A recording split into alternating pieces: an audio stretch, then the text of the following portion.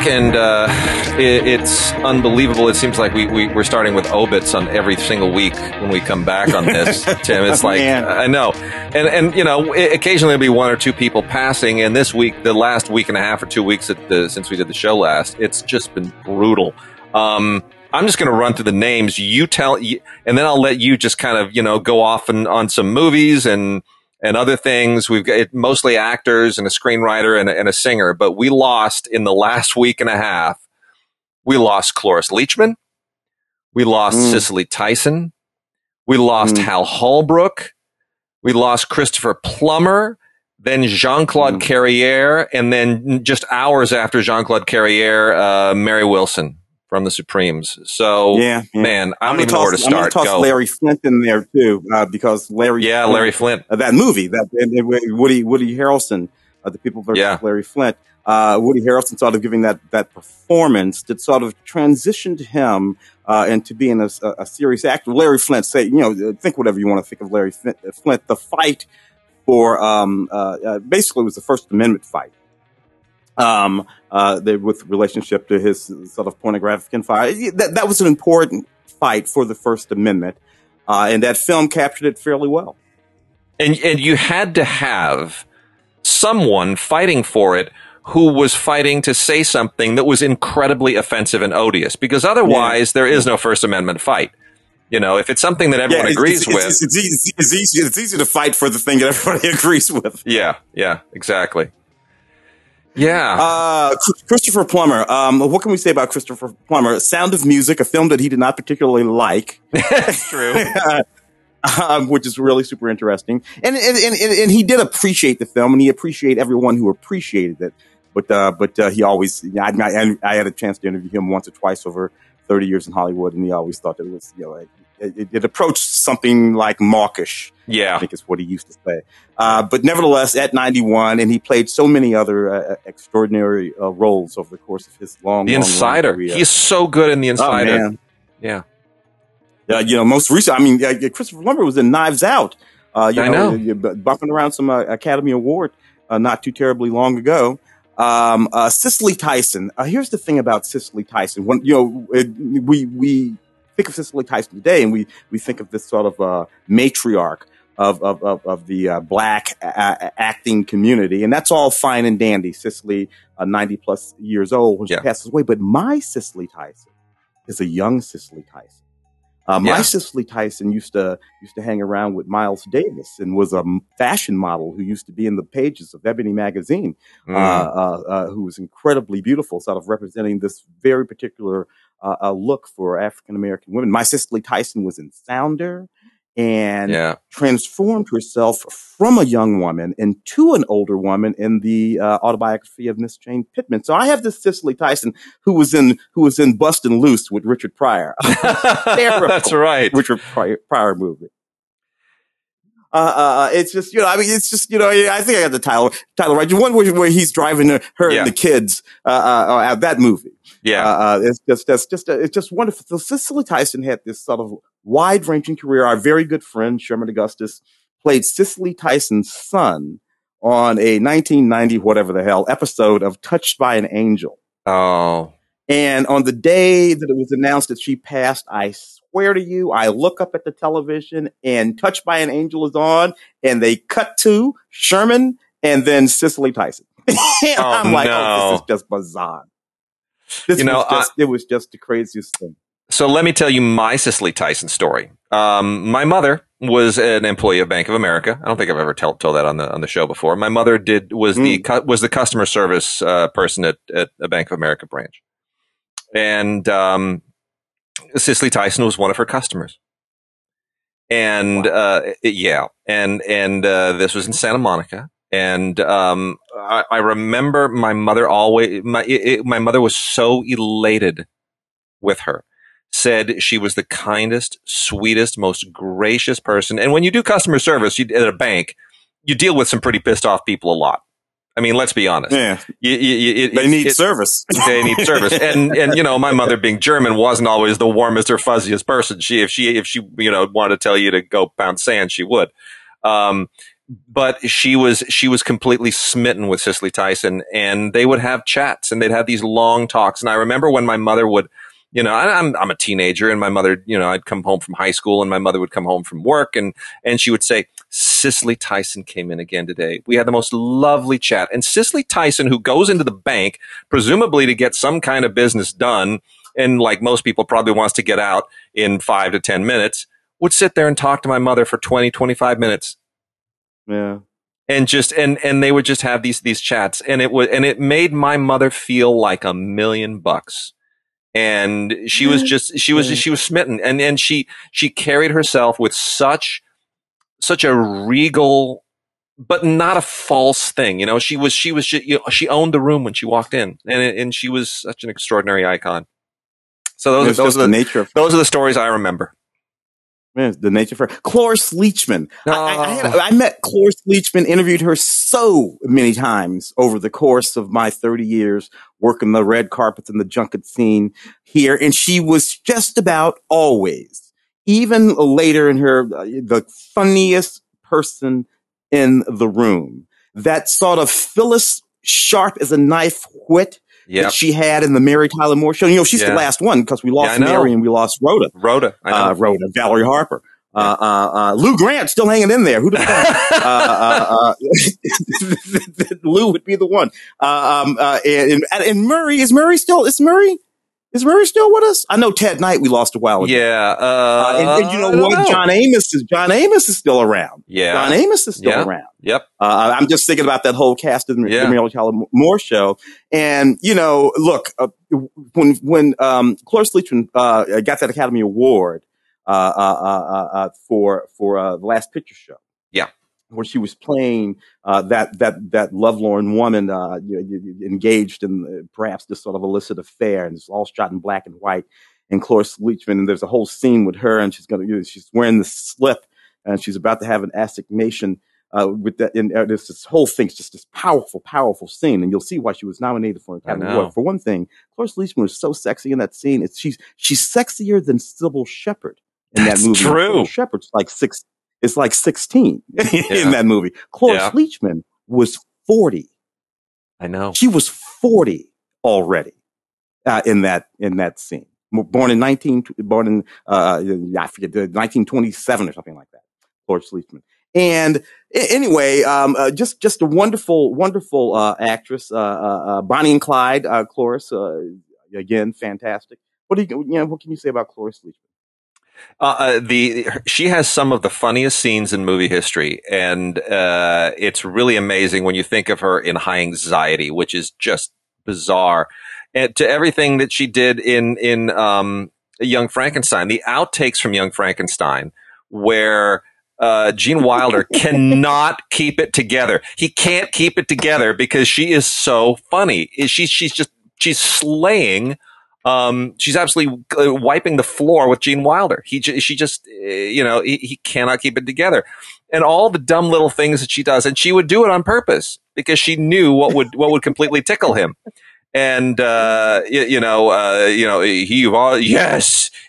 was my boyfriend. I remember watching that in film school in our comedy class. And I'd never seen it projected before. I'd always seen it on VHS or whatever. And so I'm sitting there with our good friend Mark Sanderson, screenwriter, and my friend Dean, our good friend Dean, also screenwriter. And right when she says he was my boyfriend, Dean loses completely. He loses it. He's completely lost all motor control in his body. He's just sitting there completely in tears. Cannot help himself. And now when I watch the movie, even though it makes me laugh, all I can think of is Dean losing control of all reflexes in his body. And it's even funny. It's even funnier now. It's just even funnier to me. So it's just wonderful stuff. It's just wonderful stuff. Anyway, Hal Holbrook. I know everybody talking about Hal Holbrook. Hal Holbrook also passed, 95 years old. And people talk about Hal Holbrook, and everybody remembers that Mark Twain thing that he did for 50, 60 years. Yeah. It was great. Saw it in St. Louis in the 80s. Me and the wife went to see that at the Muni. sort of this beautiful outside amphitheater in the 80s. Hal Holbrook doing that thing back then. Yeah. Of course, he was married to Dixie Carter for years. Here's the thing about Hal Holbrook, and you think about Watergate, All the President's Men. Yeah. And we think about Dustin, and we think about Robert Redford, and we think about who played the Bill Bradley got nominated for what's his name? Yeah. And we think about him, but Hal Holbrook was Deep Throat. Yeah. In that movie, and I got to tell you, those scenes with him in those shadows and that voice. Yeah. And it was just, he was fantastic in that movie. People forget that was him. That was Hal Holbrook playing Deep Throat. And he was wonderful. I just love me some Hal Holbrook. I'll tell you something too. Here's a little remembered Hal Holbrook performance, because it's kind of a minor film, but not really. It's a little bit of a cult following. Peter Hyams' Star Chamber with Michael Douglas. Oh yeah. Hal Holbrook did in that film what he did in All the President's Men, what he did in all of his performances, which is he brought a density of gravitas in just a few short scenes that makes the movie. Hal Holbrook never starred in a movie. Hal Holbrook was a movie star who never starred in anything. He was always a supporting guy. He was always the other guy, but he was the guy who brought the goods in. He was the ultimate supporting actor. If you put Hal Holbrook in a movie, he would make everything around him better. And, it's just so natural, so gifted, so understated, and really an actor that people should study. I really think you study Hal Holbrook's performances, you will learn so much. Yeah, for 50 years, we wondered who Deep Throat was. I always said it was Hal Holbrook. I know. Jean-Claude Carrière. Tim, I championed Jean-Claude Carrière for a Career Achievement Award from LAFCA for a few years. Never carried, there are just too many great people out there. He got his Oscar. He got his honorary Oscar just recently, I think a year or two ago, and finally got that recognition. Had been Oscar nominated, certainly. Carrière was an ace screenwriter in Italian, in Spanish, in French, and in English. That is just extraordinary. Worked with Buñuel. Is there a favorite Carrière screenplay of yours by chance? Well, the Discreet Charm of the Bourgeois, but The Unbearable Lightness. There it is. Mine too. Yes. It was just because it floats like you just would not believe. It's just this absolutely beautiful screenplay. And it's funny because, there's not a lot of dialogue in that movie. And it's not a lot of, so in reading that, and I read that screenplay, I don't know, what's that, the 80s, late 80s, early 90s? What is that? Like that, right? Yeah. So when I read that screenplay, it was like reading a novel almost. So it's just absolutely beautiful. Yeah. The Unbearable Lightness. That's it. Unbearable Lightness of Being is, I think, by far his best, the great Phil Kaufman film. And then, lastly, Mary Wilson, not an actress, but certainly a huge entertainment industry figure. I have often said, even though we look at Diana Ross as the front face of the Supremes wouldn't have been the Supremes without Mary Wilson. Agree or not? Which is absolutely true.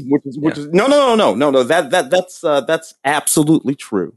It took the three of them to create the thing that was the Supremes. Diana Ross, as this sort of singular entity that went on to have that sort of singular career, absolutely. Both as an actress and as a singer and all of that, sure. But you don't have the Supremes without all three of those women, including Mary Wilson.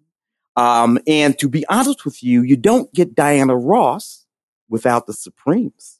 It's true. So you got to have the Supremes to get Diana Ross, and you can't have the Supremes without Mary Wilson and Florence. So these things, it's one of those things of where it's like it's all so integral. Yeah. And thank goodness that we were around to experience it.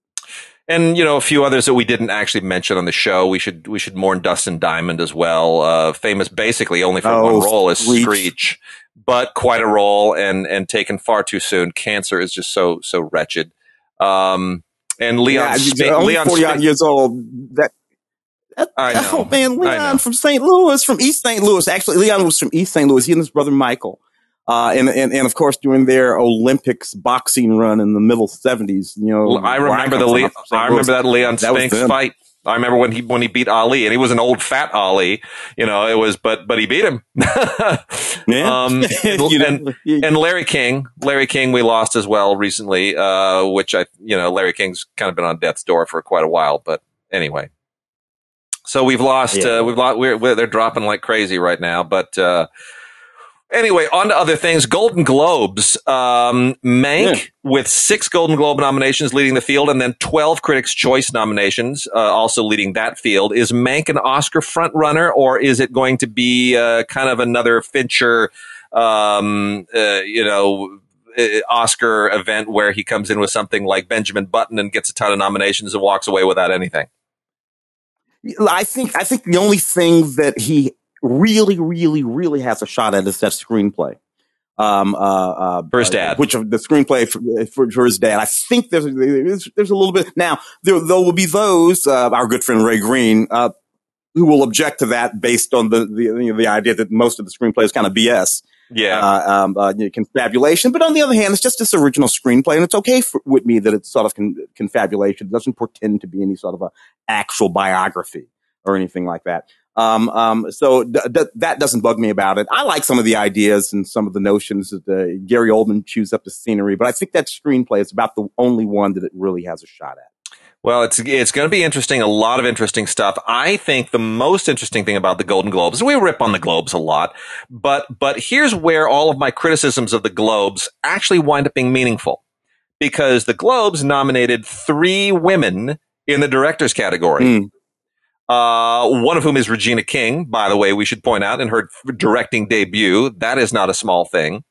And I know some people out there are saying, oh, the Globe is just trying to be PC. They're trying, they got criticized for, not enough women in the directing class, not enough people of color. And they're trying to be PC. Let me tell you why that doesn't fly.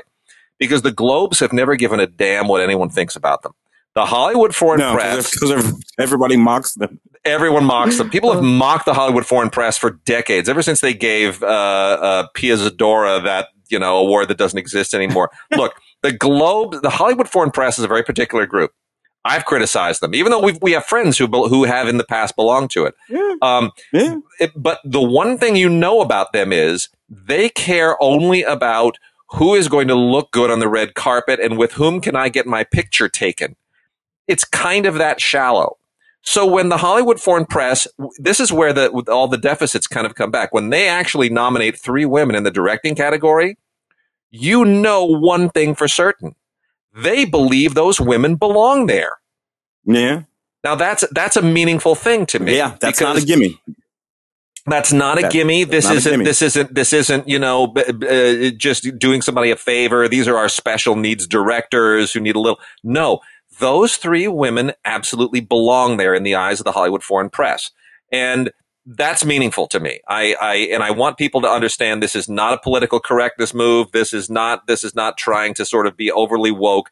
This is a moment. This is a really interesting turning point. And we've always said, if you give talented people the chance to make their movies, they will be rewarded for them. Finally, Hollywood on the strength of the work. On the strength of the work. That's it. The promising young woman, Emerald. Is it Fennell? Emerald. I think so. I believe so. Woman. Yeah, we'll all know how to pronounce that soon. Soon. Regina King for One Night in Miami. Chloe Zhao for Nomadland. A Francis McDormand film. So that's and then there's David Fincher for Mank and Aaron Sorkin for Trials of Chicago 7, which is still odd to me. That's the weird one. Nominated and particularly when the small acts films, as a group or individually, or they're over in television. Yeah. When all of these movies are on anyway, whatever. Yeah. I'm going to go down that rabbit hole again. Anyway, that to me is a significant turning point, and I think it's a good one because what it says is that we are beginning to get to a place where we're looking at the talent and we're looking at the achievement, and we're just gonna reward the talent and the achievement. And for the people who greenlight the movies and finance them, it says, stop worrying so much about the ethnicity of the person, the gender of the person. Can a woman direct a man's film? Can a man direct a woman's film? Can white people direct black stories? Can black people direct white stories? Can Asian stories direct his? Don't worry about any of that. Talent is talent, man. Look, it took a moment of some drum pounding. Yeah. All of this started 6-7 years ago. And all kinds of machinations with the academy and adding this and doing that and all kinds of all 5, 6, 7 years ago, all of that. So over the course of those years, what did we see happen? We saw some films, your Barry Jenkins films, your Black Panthers, Ryan Coogler films, and about 3 years ago, 2.5, 3 years ago, exactly what you said started happening. Getting in greenlighting suites, all kinds of movies got greenlighted. Nomadland and this and that, all got to agree with these people in it. So now, even if you take a look at, again, in the Golden Globes, best performance by an actor in a motion picture drama, you have Riz Ahmed, who is an Arab man. You got the late Chadwick Boseman for a fantastic appointment. Yeah. You got Gary Oldman, and you got Tahir Rahim for the more tradition. Another, so you have this sort of net, and I've seen all of these films. You've seen all of these films. These are all perfectly reasonable. Not just reasonable nominations, and frankly, if they had more than 5 categories here, you could add another 5 nominations to that, again, of all kinds of people, and that would be perfectly reasonable too. You have the performances in films like Minori. Yeah.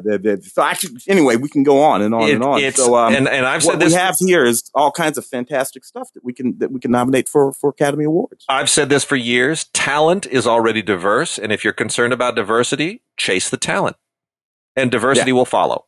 And you're you kill 2 birds with 1 stone. You get a much richer tapestry of stories and experiences and things you've never seen before, and you're rewarding people who genuinely deserve to be rewarded. So.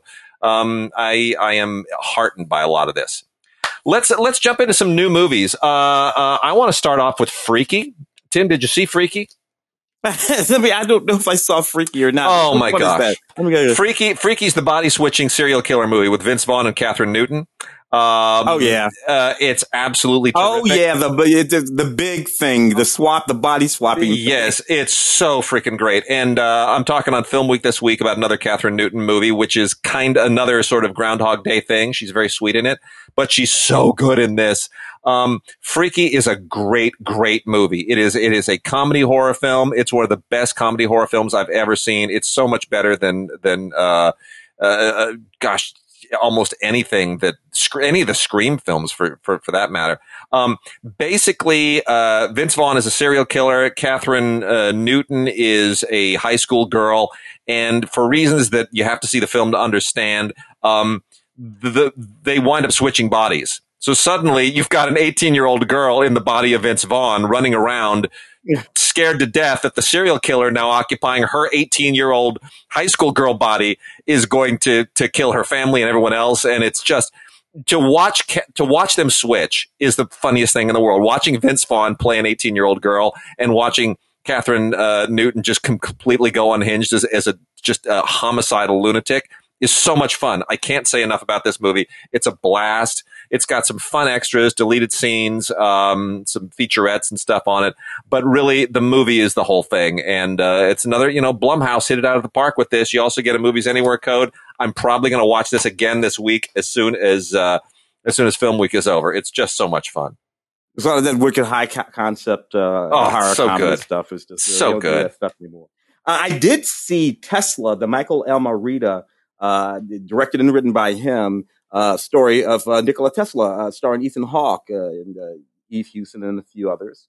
And I don't know. I love the historical story of all of that. Michael Almerita always does these things in sort of interesting ways. He did a version of Hamlet, sort of contemporary version of Hamlet with Ethan Hawke some 20 odd years ago or whatever, and a pretty wicked sort of vampire movie, sort of contemporary vampire movie back in the 90s too. It kind of does the same thing with this business here.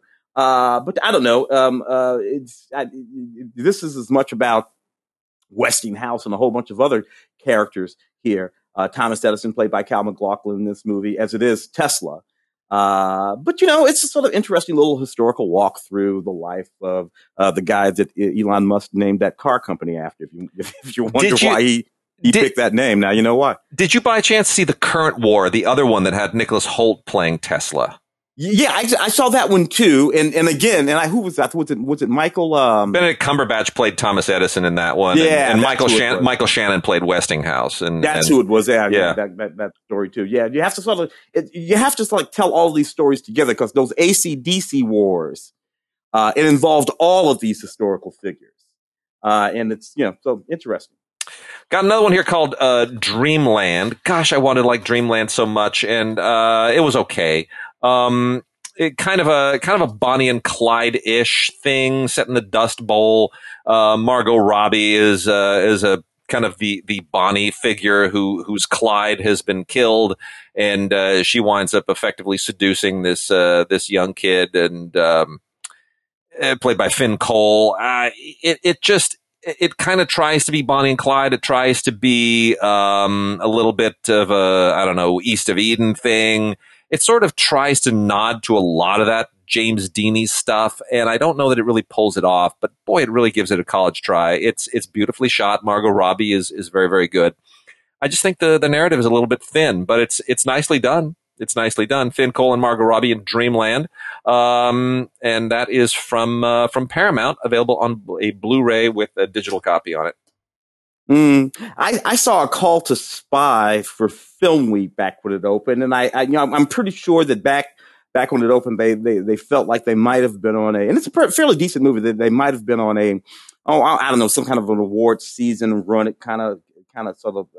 Well, it's World War II. It's World War II. Yeah. It's spies. Yeah.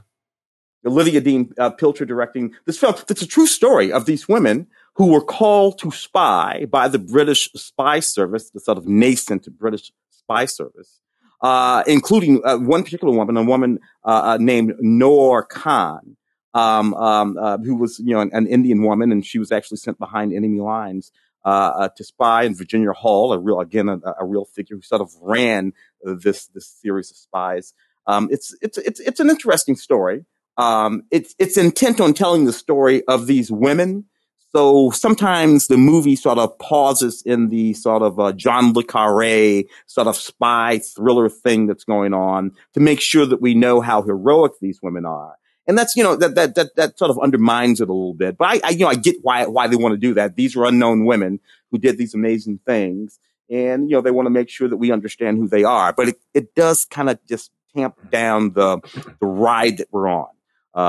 Like I said, a sort of John le Carré thing, which these women were engaged in. I mean, they were engaged in some straight up, no kidding around, behind the lines spy.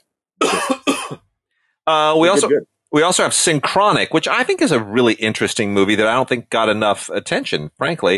It's from Welgo, and it's interesting. Anthony Mackie and Jamie Dornan play a couple of paramedics in The Big Easy.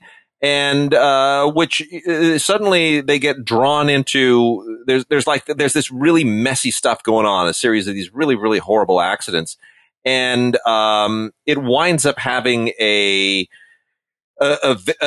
not having a normal, natural, existential explanation to it. It winds up dragging them into kind of a really fascinating metaphysical adventure. I'll just say it's a thinking person science fiction film. You should know that going in that it's a sci-fi film. And but here's the thing: I kind of Jamie Dornan is so good in this, and he's been such a that chiseled Irish, those chiseled Irish good looks of his. And just last night, and I'm going to this'll podcast will go live after I've already done Film Week. But just last night, I watched him in this week's comedy, which is the new Kristen Wiig film. She and Annie Mumolo wrote. It's their first screenplay since Bridesmaids. And he's the guy in it. And he's ridiculous. He's so freaking funny. I've never seen him do comedy before. Jamie Dornan is stone cold hilarious in this thing. And now I can't go back to something like Synchronic and take him seriously because he's just he's a goofball now. It's weird. I don't know how that happened. I love those. You never know with those guys. You just never know. I know. Diane Lane and Kevin Costner together again. This time in Let Him Go. Another film that I saw pop up on some list. I saw this film again for Film Week, and it was a pretty daggum good drama. It's just a straight up old school sort of Western set contemporarily. Actually set in the 1960s, which is really good because it eliminates things like cell phones and whatnot.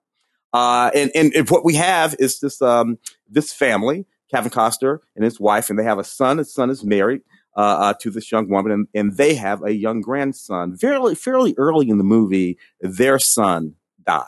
This leaves them with their daughter-in-law and their grandson. The daughter-in-law gets swept up in a relationship with another man, and that man spirits her and the grandson off into the middle of the Dakotas. And Diane Lane just don't like the way it smells, and she decides to go and visit her grandson, and she feels like it stinks even more. And what I love about this movie that it all really pivots on Diane Lane's character, this grandmother. That let him go thing, that is the title of this film. That's a thing that she says in this film, and she's going to get her grandson back come hell or high water. And this movie has that kind of hell or high water sort of dynamic as this sort of family, out in the hills of the Dakotas, and Kevin Costner and Diane Lane and this Native American man. So, this is a pretty damn good, crunchy ass Western, as Kevin Costner has been known to do every now and again. We think about Dances with Wolves from 150 years ago. I saw that the other day. 1990, that film. Yeah. And we poke at that film now for a whole lot of various different reasons. I don't. I still like that movie. And Kevin Costner also gave us, to my mind, my favorite rendition of Wyatt Earp. I agree. His Wyatt Earp is a straight drama and is fantastic. I agree. And I love the 4-hour Dances with Wolves director's cut, which I saw at the Grand Rex in Paris many years ago. It's 4 hours with an intermission, and it's an even better film because it doesn't whitewash the relationship between him and the Sioux. There's a great voiceover moment that was not in the Oscar-winning cut, the theatrical cut, where he says, "And yet, there are bridges, there are divides between us that cannot be bridged."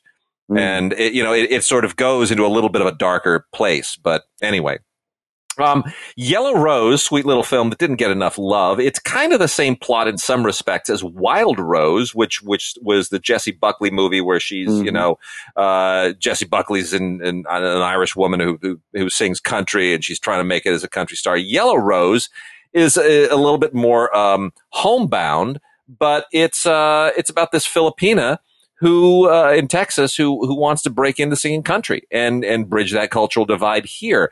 And it's really sweet. Eva Noblezada, who stars, is an absolute revelation. She's just beautiful. This isn't getting a lot of awards love, but I really hope that audiences find it because it's a super, super sweet film. And I just love it. I think it's got some. And Lea Salonga, no longer the young Miss Saigon Broadway star, but she's fantastic in it as well. And I interviewed her years ago, and what a wonderful interview she was. Yeah, fantastic. Love that movie. Breach is one of those movies where Bruce Willis is the biggest thing on the cover, but the smallest thing in the movie. He's like in 6 scenes of the movie, in the movie, but he's the biggest thing on the cover of the movie. And to a certain extent, this is kind of a fun film set in space.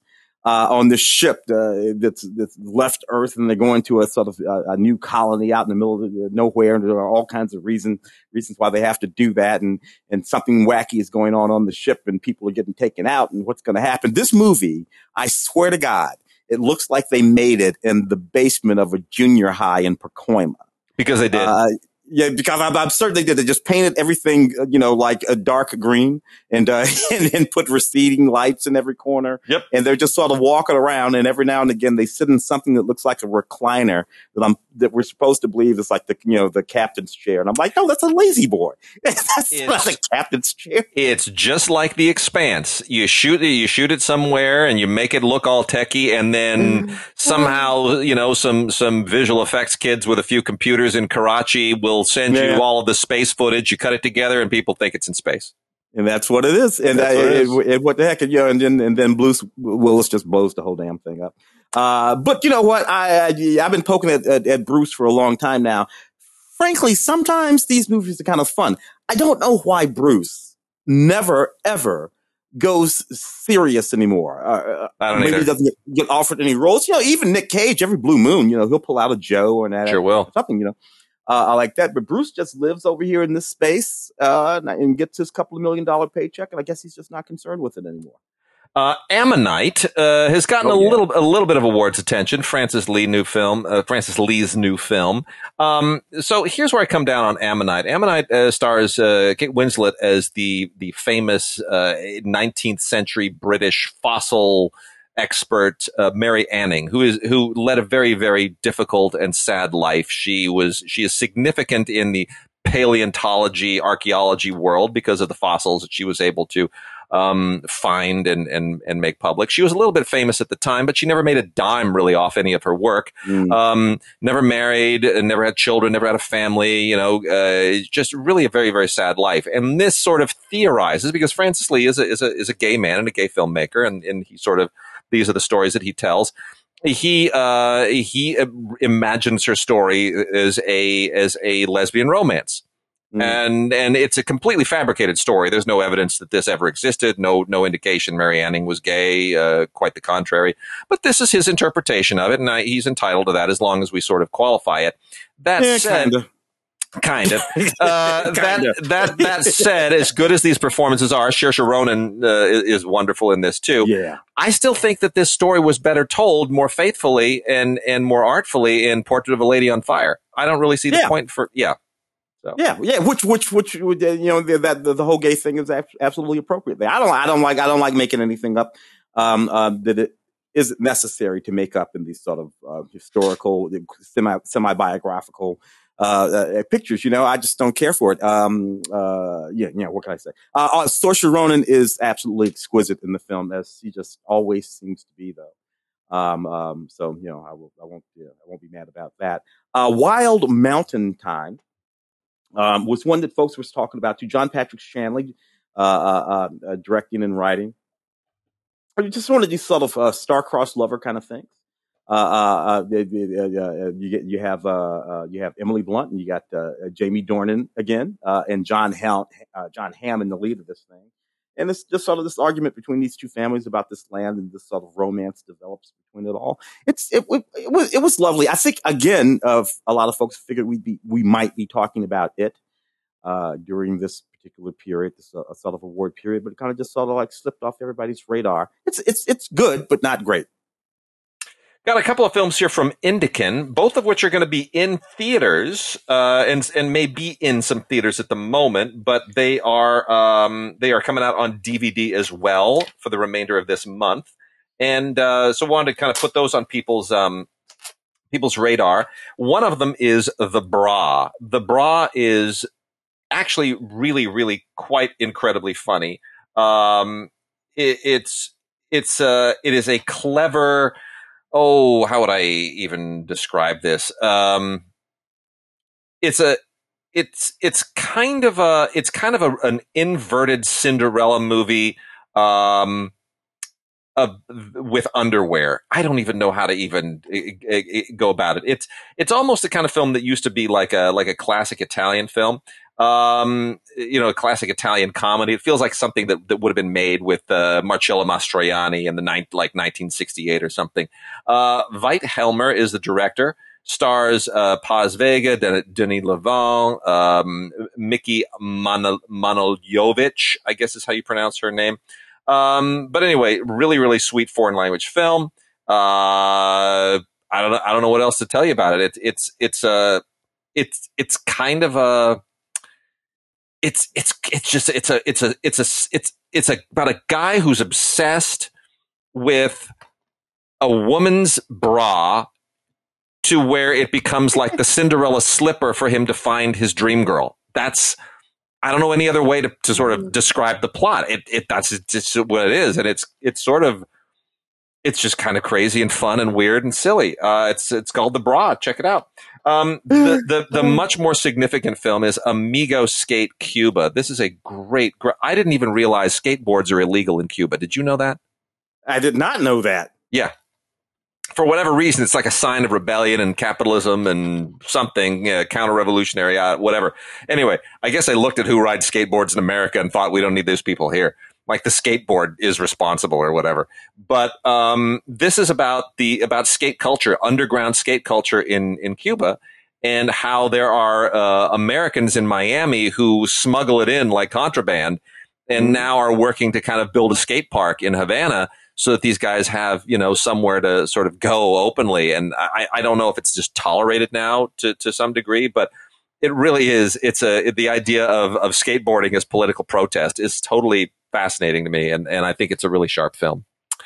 Let's see what else we got here.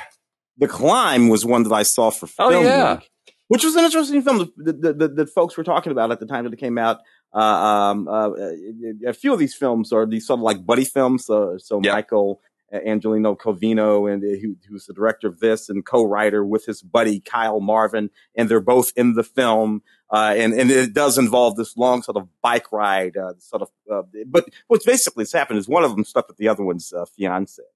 And obviously this creates a sort of rift in this long and deep relationship that they've had over many, many years. But it's sort of an interesting thing. It's one of those films where basically as they go on these long back, they have these conversations and remembrances and all this kind of stuff. So it's just about this relationship, but mostly it's just people talking.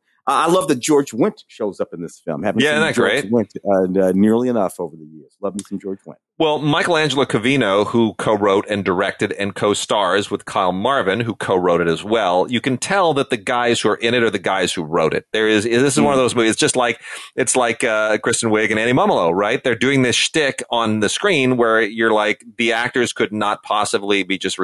This is dialogue those people wrote. They did this. They improvised this. They worked this out while they were writing it, and now they're performing it. You can just see that perfect fluidity between the process and the execution. What I like about this film are the scenes where there are scenes it's just one long take, and there's some very elegant, there's some very kind of smart camera work that moves very judiciously to kind of capture the rhythm of a performance in one take. I really appreciated that. So yeah, The Climb's sharp little indie. We've got, let's see what else here. I'll knock out two here real quickly. The one that I just cannot abide is Love, Weddings, and Other Disasters. I queued that one up. It's just absolutely terrible. Dennis Dugan was fun on TV as Richie Brockelman, and then he started directing really bad Adam Sandler movies and Problem Child and all this stuff. And his movies are just so tacky and tasteless. This is just, it really is. It's just an absolutely horrible, horrible movie. Diane Keaton in this movie, I don't even know how to even, in any kind of a tasteful way, describe this. I mean, first of all, it's about wedding planning, and, Jeremy Irons is this really, veteran wedding planner, and Maggie Grace is this like up and coming wedding planner. And then there's, this is like a oh gosh, I want to say this is kind of like a Nancy Meyers movie that's completely gone off the rails.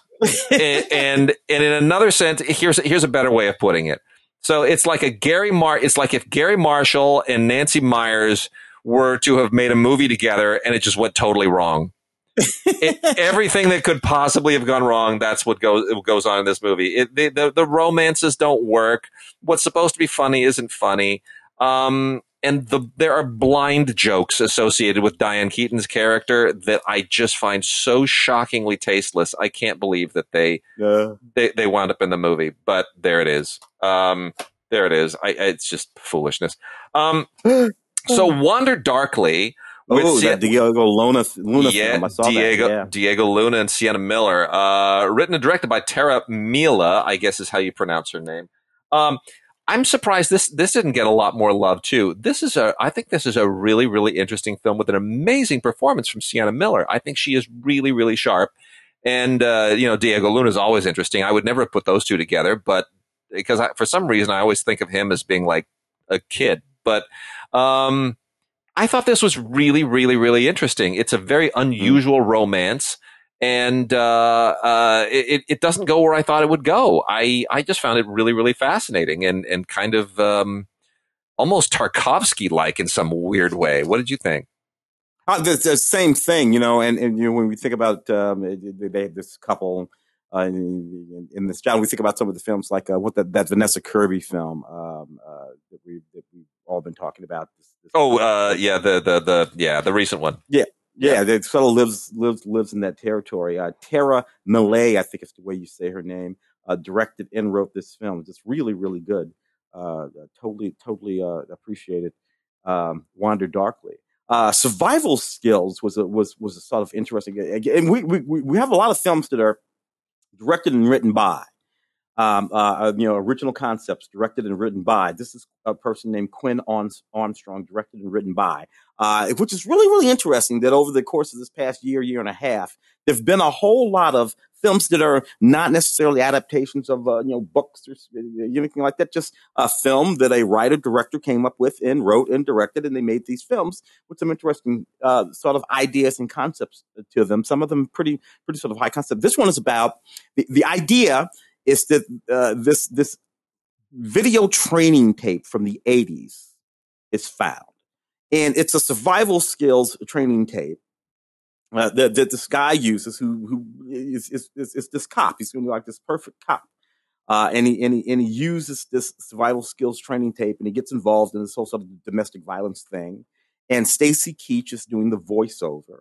You kind of get the feeling that Stacy Keach is doing the voiceover of this guy from back in the day. And it's really sort of, it's interesting, the way this goes. It doesn't work completely and totally, but as a concept, it's sort of wicked and cool, and I kind of dug it. So yeah, and again, a writer-director kind of film, Quinn Armstrong, Survival Skills. Got a couple of animated ones here. Really a fascinating thing here is Batman Soul of the Dragon.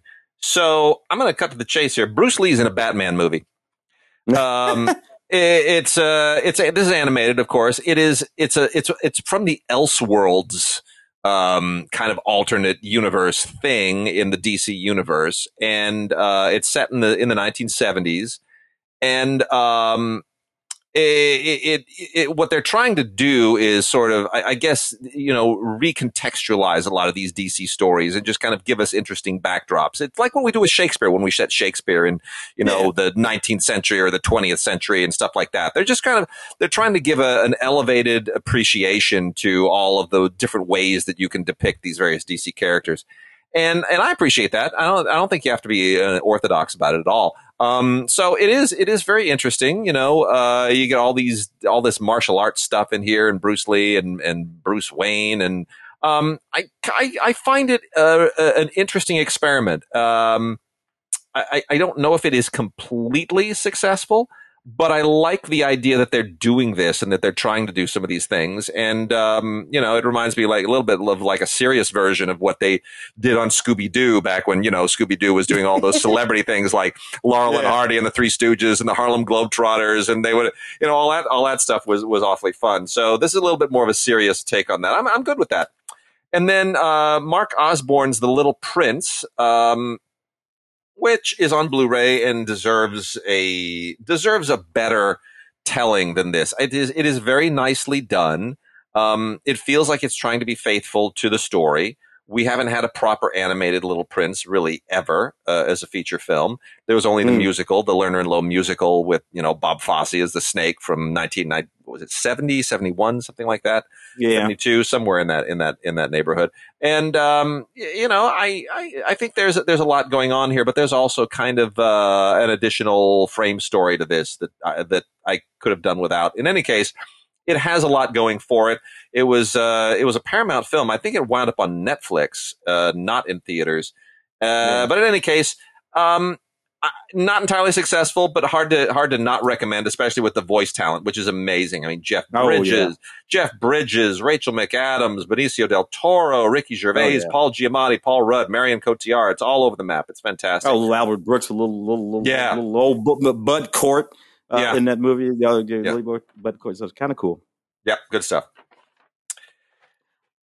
Let's see. Louis Van Beethoven. I'll pop it because I happen to see that one for Film Week too, and because I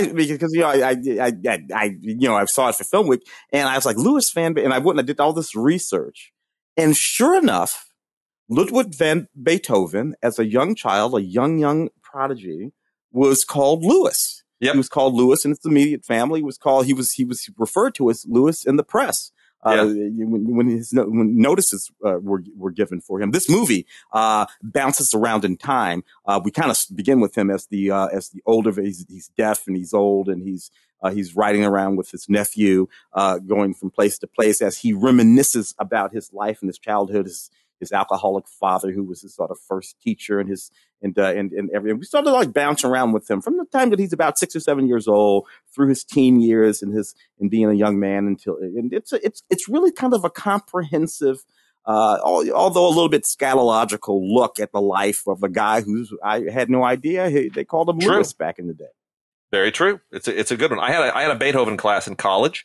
Hardest class I had in college. I kid you not. I got a C in it barely. And honestly, it was so hard, but I loved it. Professor Winter used to go up and he'd play Beethoven on the piano at the front of the class. You know, it was in the music department. I should have known better than to go do that. You would have done fine. You have a great ear for this stuff. You come from a musical family. But the history of all of that. That's my brother Robert. He would have known all of that. Oh, dude, this is what the tests in the class were like. And by the way, I was in the class with a friend of mine that I had worked with, you know, who was a musician. Like she had a band with her sister, still does. They still perform all over town. She and her kids now, right? I mean, she's a rocker. She's a musician. She's got a great ear. And our test would be like this. Winter would go up to the front of the class. He'd sit down at the piano. He'd bang something out for like 30 seconds. And then he would say, now I want you to write. What piece of music what piece of music did that come from? Where in that piece of music? In other words, what movement and what part of the movement? And what does it represent symbolically and literally in the life of Beethoven? And I'm sitting there, I'm looking up here and I'm like, are you kidding me? Are you seriously kidding me? Like, this is what I got. I'm going to fail. I'm going to totally fail. Somehow, by the skin of my teeth, I passed that class. I don't know how. I made stuff up. I don't know. But those tests were insane. I love it. Okay, got a couple here. Major Arcana is a cool little indie film by a filmmaker named Josh Melrod. Keep your eye open. A lot of skill there. This is kind of a it's kind of a part backwoods noir, kind of part backwoods indie drama, a little bit of Cassavetes thrown in here. Takes place in Vermont, in a part of Vermont I didn't know existed. I always think of Vermont as like this total kind of, you know, like people in their vacation homes and whatnot. You don't think of Vermont as sort of being very backwoods, but there is a part of Vermont that is very, very backwoods. And this is very, very blue collar. It's about this guy named Dink, who is a carpenter with all kinds of baggage.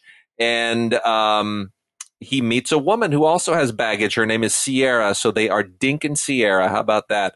And they have, not going to give it away. There's a history and there's a future to this relationship. Mm-hmm. And you're watching two people who are a little bit damaged, but who are still strong, lean on each other and try to work things out. And the Vermont setting is pastoral and yet hostile at the same time. It's a very smart little movie. So keep your eye on Josh Melrod as a filmmaker.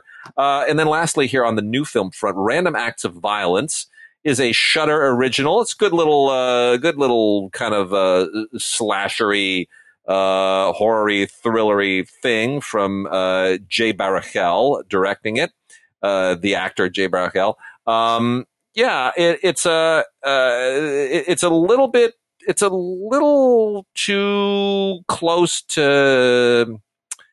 Let's see. Let me put it this way: the relationship of murder to comic strips is a little problematic for me. I don't want people kind of like taking undue inspiration from what's being suggested here. But as far as a movie about, you know, slasher killers and you know, all of the how you catch them and go after them and whatnot. I mean, it balances being exploitive and being serious pretty well. So Random Acts of Violence is the movie, a Shudder original. Let's see, Tim. I want to go through a bunch of keynotes here real quickly that have piled up. Just weigh in as needed. And some of this, the first one, movie. I'm so glad that this is out on Blu-ray finally from Kino. A Man Called Adam, which is an absolute. We're talking about Cicely Tyson. And I'm so glad that this came out, because this is really this is a wonderful performance of hers in an incredible cast. This is a great kind of tribute to jazz and, everything that jazz really represents in American culture. Sammy Davis Jr. is the star. But you also have Louis Armstrong, you got Mel Torme. I mean, Louis Armstrong and Mel Torme alone, I'm done. Are you kidding me? Frank is in that movie. Most of the Ozzie Davis, that Brad Pack. You got Peter Lawford over there. You got Ozzie over there. It's Jeanette Dubois, who, of course, we think of Jeanette Dubois, Good Times. Lived across the hall in that movie. She was a singer before she was anything. Fantastic cast in that movie.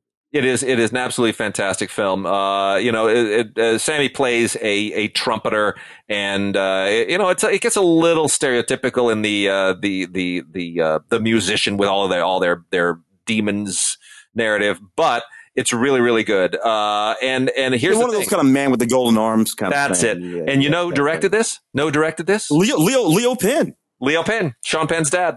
Yeah. Who passed not too long ago, but who directed a lot of great TV. Directed Chris, by the way, some people don't even really realize this. Leo directed an episode of Magnum PI that Chris was in, where Chris starts with a Vietnam flashback with Chris in the Vietnam flashback.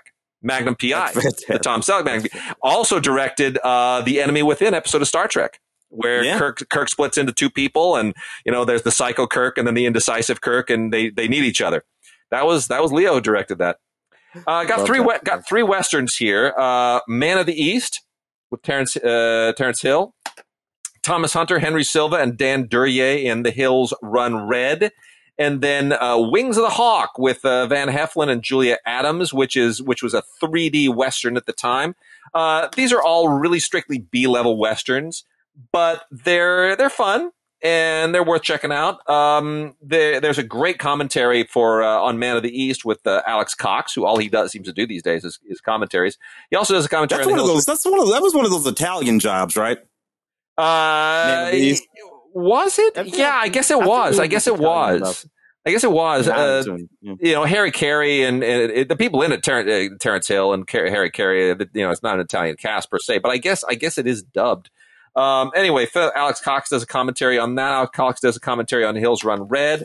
And then Wings of the Hawk has a commentary with Jeremy Arnold and a great 20-minute commentary with 3D expert Mike Ballou and a Woody Woodpecker short.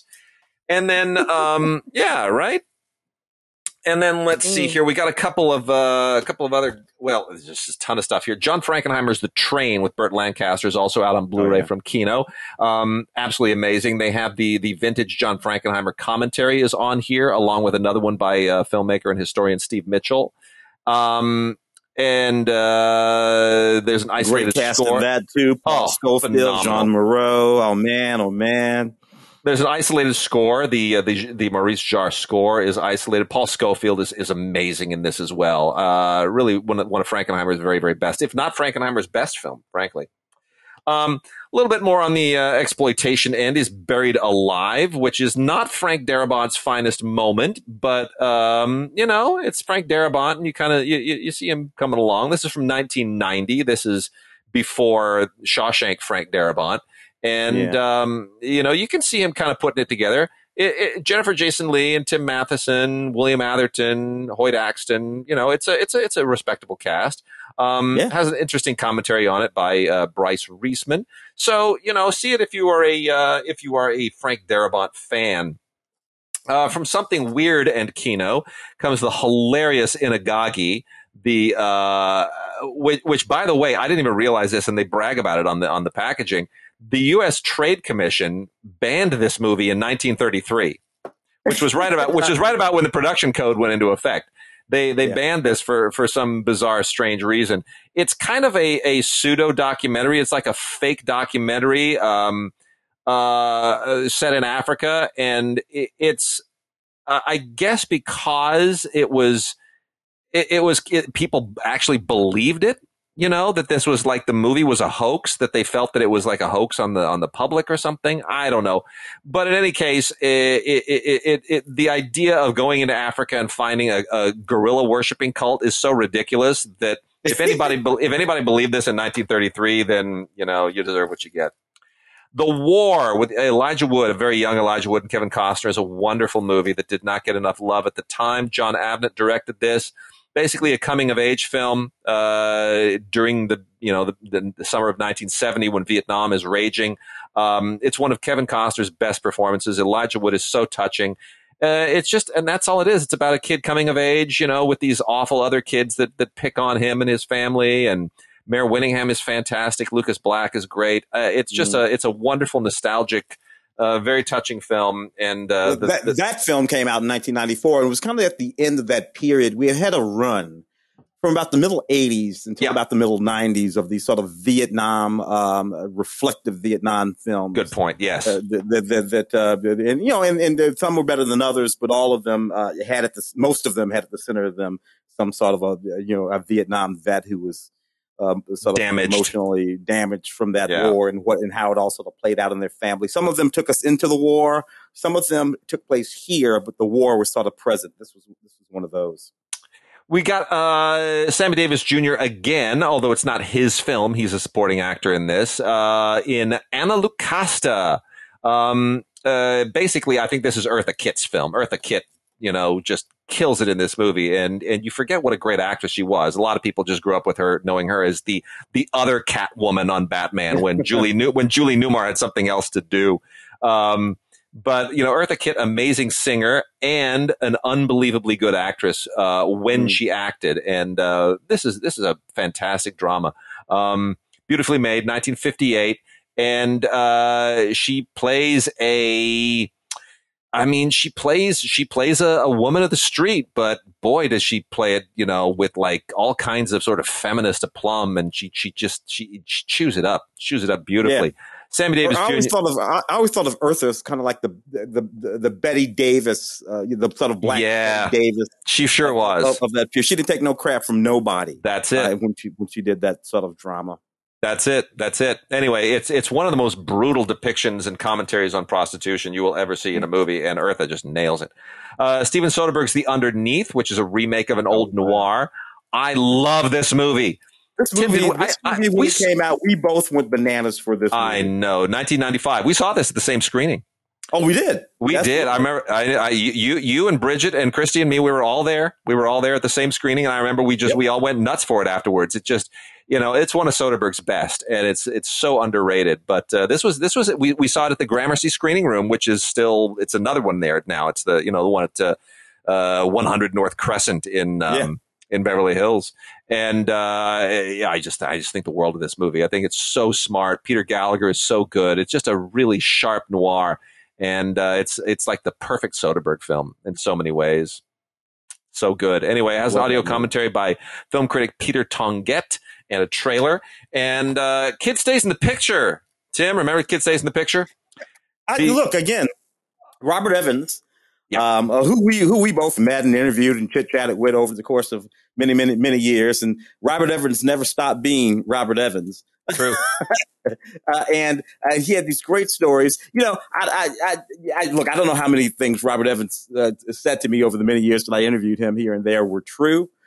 But the stories were always fantastic. Because Robert Evans would tell me a story, you know, and then you see Robert Evans, he'd tell you the same story and would have a completely opposite ending. And I'm like, wait a minute. The last time you told me that story, it ended in a completely different way. But what the heck? It doesn't make any difference. Robert Evans. Well, Robert Evans in The Kid Stays in the Picture, based on his book, as he says early on, it's a beautifully made documentary, really, really good. But as he says early on, there are only three sides to any story: your story, my story, and the truth. And boy, that is it. That's what it's all about. I did not believe that was 2002, man. That doc came out. That's just crazy. What a life! I mean, what an amazing life. He was an actor. He started as an actor. He was, unfortunately, and this is sort of ironic, he was actually too handsome. Yeah. He wasn't that great of an actor either, but he was also just too good looking. He was distracting on screen. And he sort of played his good looks. So fortunately, he knew to get out of that business right away, and sort of worked his way over into the other side. Ran studios. What did he run? Did he run Paramount? Was Paramount the studio? It was Paramount. It's Paramount. He was a major figure in The Godfather, which is all over this movie. But yeah. So Michael Winner and Oliver Reed made 6 films together, and we got 2 of them here from 1964 and 1969. The first one is The System, which is this really smart comedy. Oliver Reed, just such an amazing face. So this is one of those great British films from the early 60s. And Nicholas Roeg was the cinematographer on this. This is made right about the same time as Mask of the Red Death, right after he was fired by David Lean from shooting Dr. Zhivago. So he went on to do other really interesting things. So it's very interestingly shot, very smartly shot. That's The System, which has an audio commentary on it that is not bad. And then we also have Hannibal Brooks, which has Oliver Reed and Michael J. Pollard. There's a weird pairing. Michael J. Pollard freaks me out in everything that he's in. I don't know why. Beautiful score by Francis Lyon, this one. And this is just a World War II adventure film. It's got, it's fun and funny, and Oliver Reed plays I don't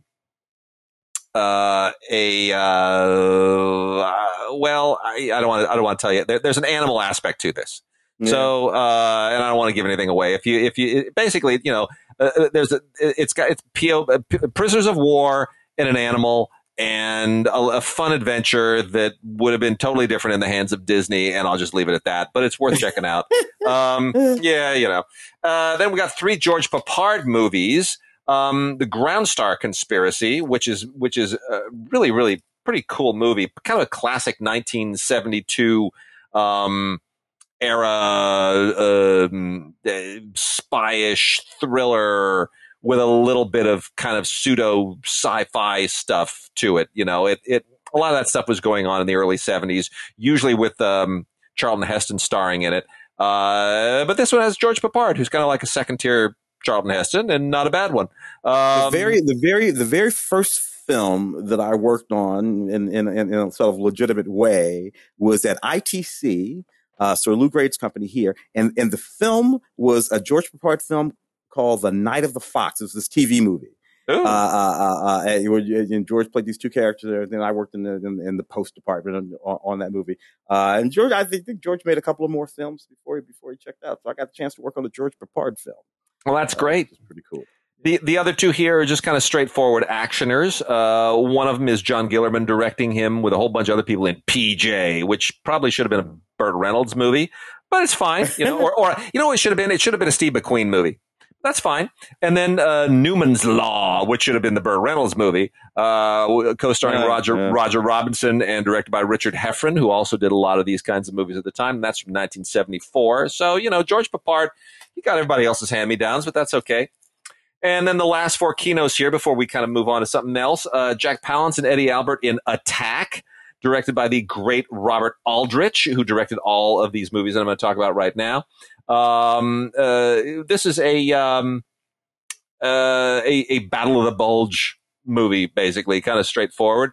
Eddie Albert is great. Jack Palance is great. It's Battle of the Bulge. What do you want? Burt Lancaster in Apache, absolutely ridiculous, but it's Robert Aldrich, so it's fine. But you know what? Burt Lancaster ain't no Native American. I don't care. No, I don't care. Even with that tan. That tan, the makeup, the headband, the whole deal. It is just, in this day and age, you look back on that and you're like, good effort, but I'm not buying it. It just ain't happening. But still, it's Robert Aldrich, so it's worth checking out. And, he always directs the hell out of this stuff. And then, still keeping in the Western end of things, we got a John Ford film and a Raoul Walsh film. The Raoul Walsh film is The World in His Arms with Anthony Quinn, and kind of holding the fort down. Gregory Peck and Ann Blythe are the main stars of this. This was made in 1952. Kind of an all-around general swashbuckler made by a guy who primarily was known for his work on Westerns. And then John Ford, this is the one I want to give a little bit more attention to. John Ford in 1917 directed a movie called Straight Shooting. And John Ford, of course, in the silent era was plying his trade. He was not one of the great all-time silent filmmakers. He became one of the great sound era filmmakers. and you kind of understand. It's a really interesting trajectory when you look at 1917, when everybody is paying attention to, the D.W. Griffiths and the Cecil B. DeMilles and Chaplin and Keaton and whoever else, and John Ford is kind of living in all those shadows. And when you look at this, you become very aware of the fact that you're looking at a guy who is not going to be a great silent filmmaker, but who is going to take all of these skills and sensibilities, and he's going to bring them into the next era, and he's going to blow up. And you can see John Ford really, really turning into something here. It is now looked at as a landmark Western for sure. He's not even credited in the film as John Ford. He's credited as Jack Ford. So, but Harry Carey would go on to be a big figure in sound westerns as well, and it's quite an interesting film. Straight Shooting from 1917, really, really worth checking out. Our good friend and longtime colleague Joe McBride does the audio commentary because he wrote a John Ford biography, so he knows his material inside out. And there's some other interesting little featurettes on here too. Wicked. So we got a few minutes left. What should we turn to, Tim?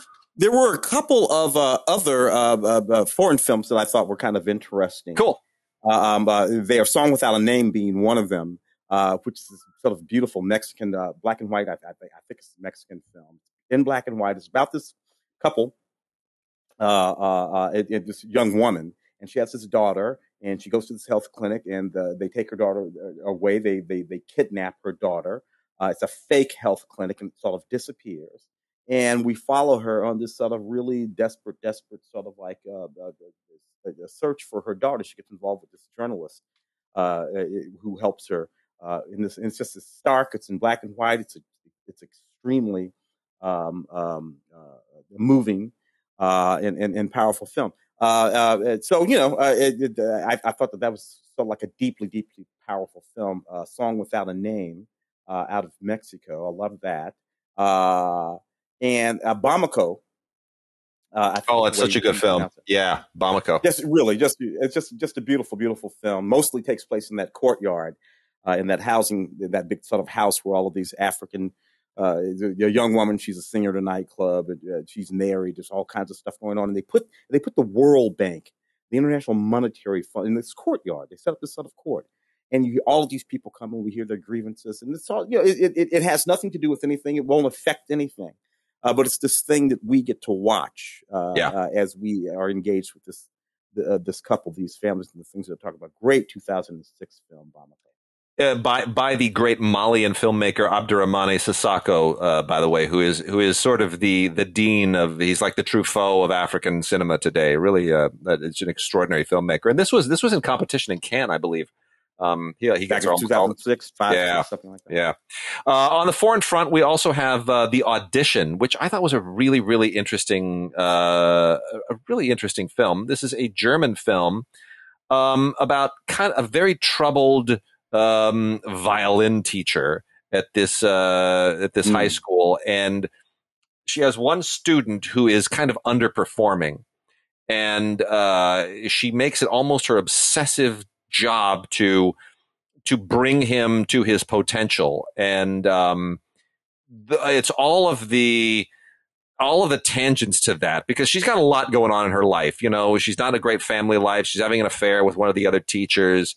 Like, there's a lot that's going on, and so her fixation on this student isn't just a teacher's fixation on a student. It's sort of it dovetails out of all of this other stuff that's going on in her life, and I think this is a more effective look at this kind of a psychology than something like the piano teacher, which I think has some great stuff in it. Don't get me wrong, but it's a pretty sick and twisted movie. So this is the Audition, really interesting German film from Strand.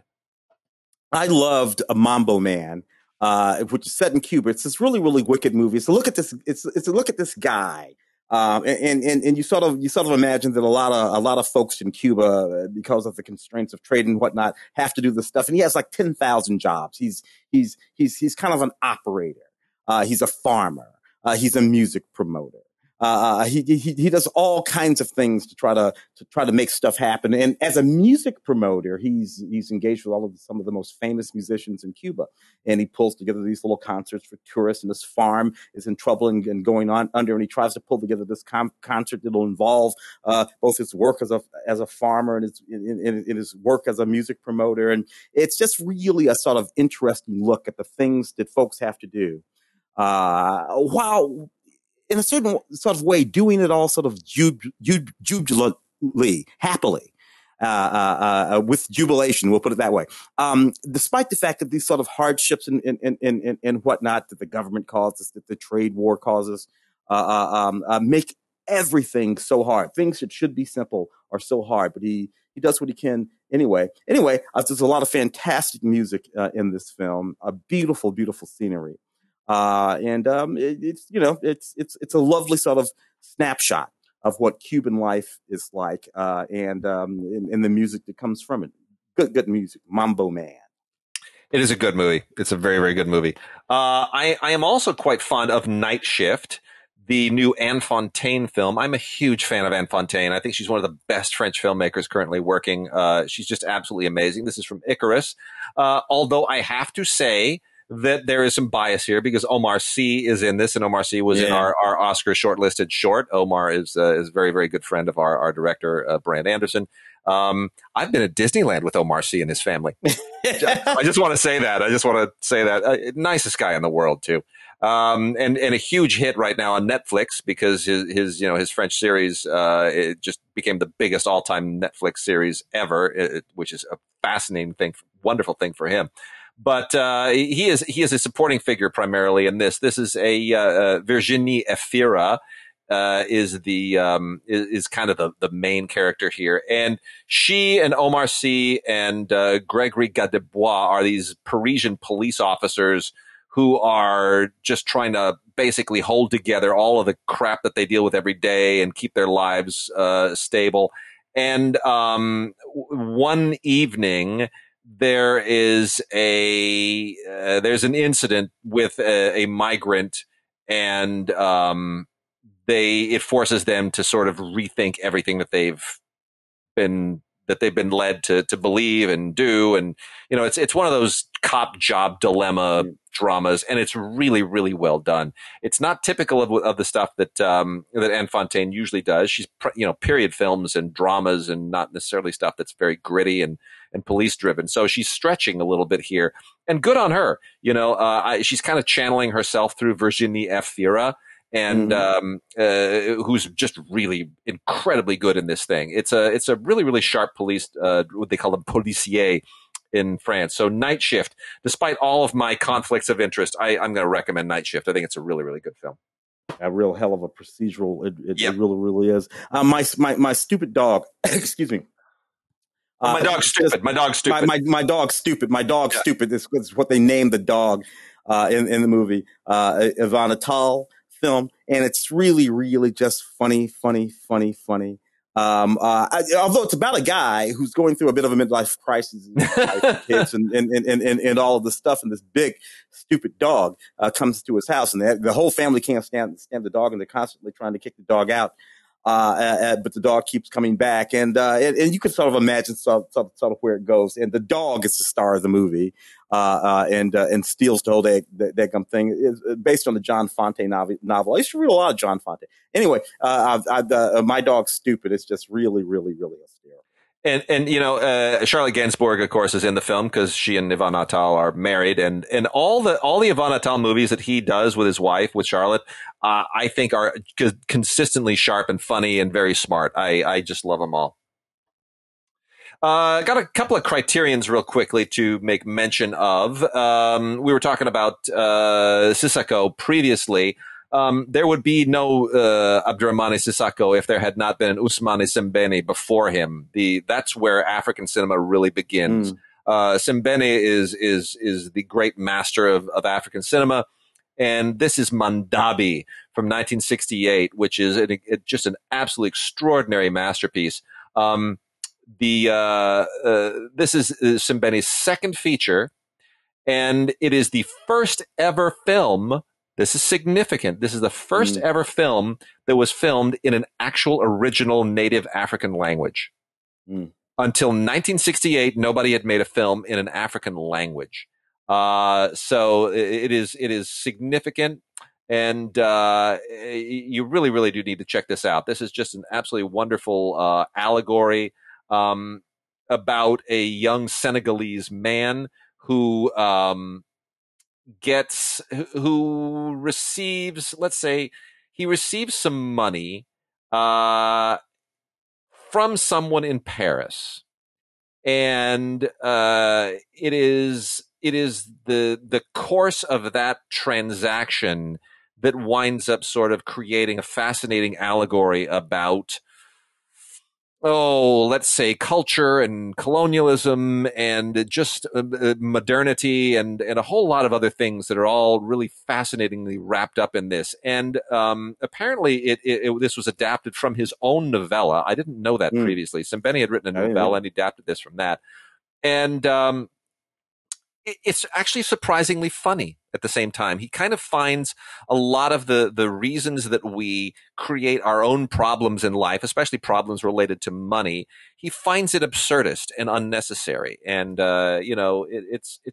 it's a beautiful film. Mandabi, loads of extras on this thing, including a great short film from 1970 that Sembene made that is also one of the best short films I think I've ever seen. And then The Parallax View. Alan Pakula's film with Warren Beatty is out on Blu-ray from Criterion, 1974. It's kind of a classic Pakula film. I haven't watched this since I was a kid, I don't think. Alex Cox shows up in a comment with an introduction again, not a commentary, an introduction. He did commentaries on the others. There's also a thing on Gordon Willis as a cinematographer featuring an interview from 2004. But this is basically a kind of a dry run for All the President's Men. Would you say that, Tim? Oh yeah, conspiracies, assassinations, corporate conspiracies, politics, the whole shebang. It feels like he's sharpening his claws to get into that. Anyway, it's a good film. I think I'm a little surprised that it got a Criterion treatment, but I'm glad that it did. And I want to wrap out really quickly, just for laughs, with a film that I know you're going to get a kick out of. The Barbarians with the Barbarian Brothers. This is. You remember this thing? Oh yeah, those brothers are in a movie that I ghost wrote a long time ago. Oh really? In the early 90s when I used to do all that stuff for Peter Mahari and all the PM Entertainment and all that kind of stuff. I would rewrite all these terrible movies, and those brothers are in more than one actually. So this is from 1987, and basically what was happening, it's just such a, Michael Berryman is in this thing too, as with a horn on his head, because he's a freaky looking guy. But here's the thing. So after Arnold Schwarzenegger hit it big with Conan and everything else, the Barbarian Brothers, who are a couple of weightlifters that you could see here just about every day down at Venice Beach, like they were not. Oh yeah, they were all over the place. I saw these guys Peter and David Paul. That's who they are. Yeah. The Paul brothers. The Paul brothers. Yeah. I mean, these guys were all over LA. They were not like hard to find. I mean, I saw them everywhere. I'd see them at the restaurant, see them at the market. I'd see them on the beach, and you can't miss them, right? Because they're like 5'7" wide and like 5'8" tall. Yeah. They're just like squares. Yeah. I mean, and they would walk around wearing those 80s style kind of like cut off male halter top, jerseys that look unbelievably feminine, unless it's a guy with this many muscles wearing it. And then it's like, I dare you to make fun of me. I dare you to make fun of me for wearing this, because I will break you in two. I always love that. It's like, isn't that what all the women wore in Flashdance?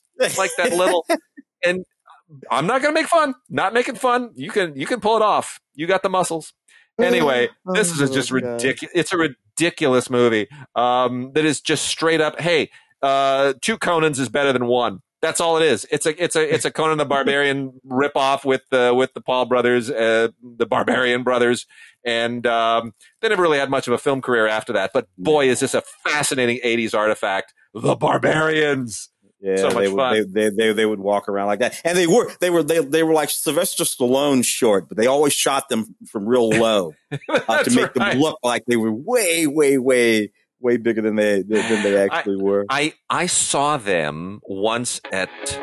What was it? It was a fast food place. I'm trying to remember what it was. It's one of those fast food places that doesn't exist anymore that served salads. It was like you know what I mean? It was like you go on the buffet line. You're like, this is just a whole 9 different varieties of lettuce with bacon bits. Why am I paying $15 for this? And I saw them at one of those places, and you walk in and you see them. You're like, those dudes are big.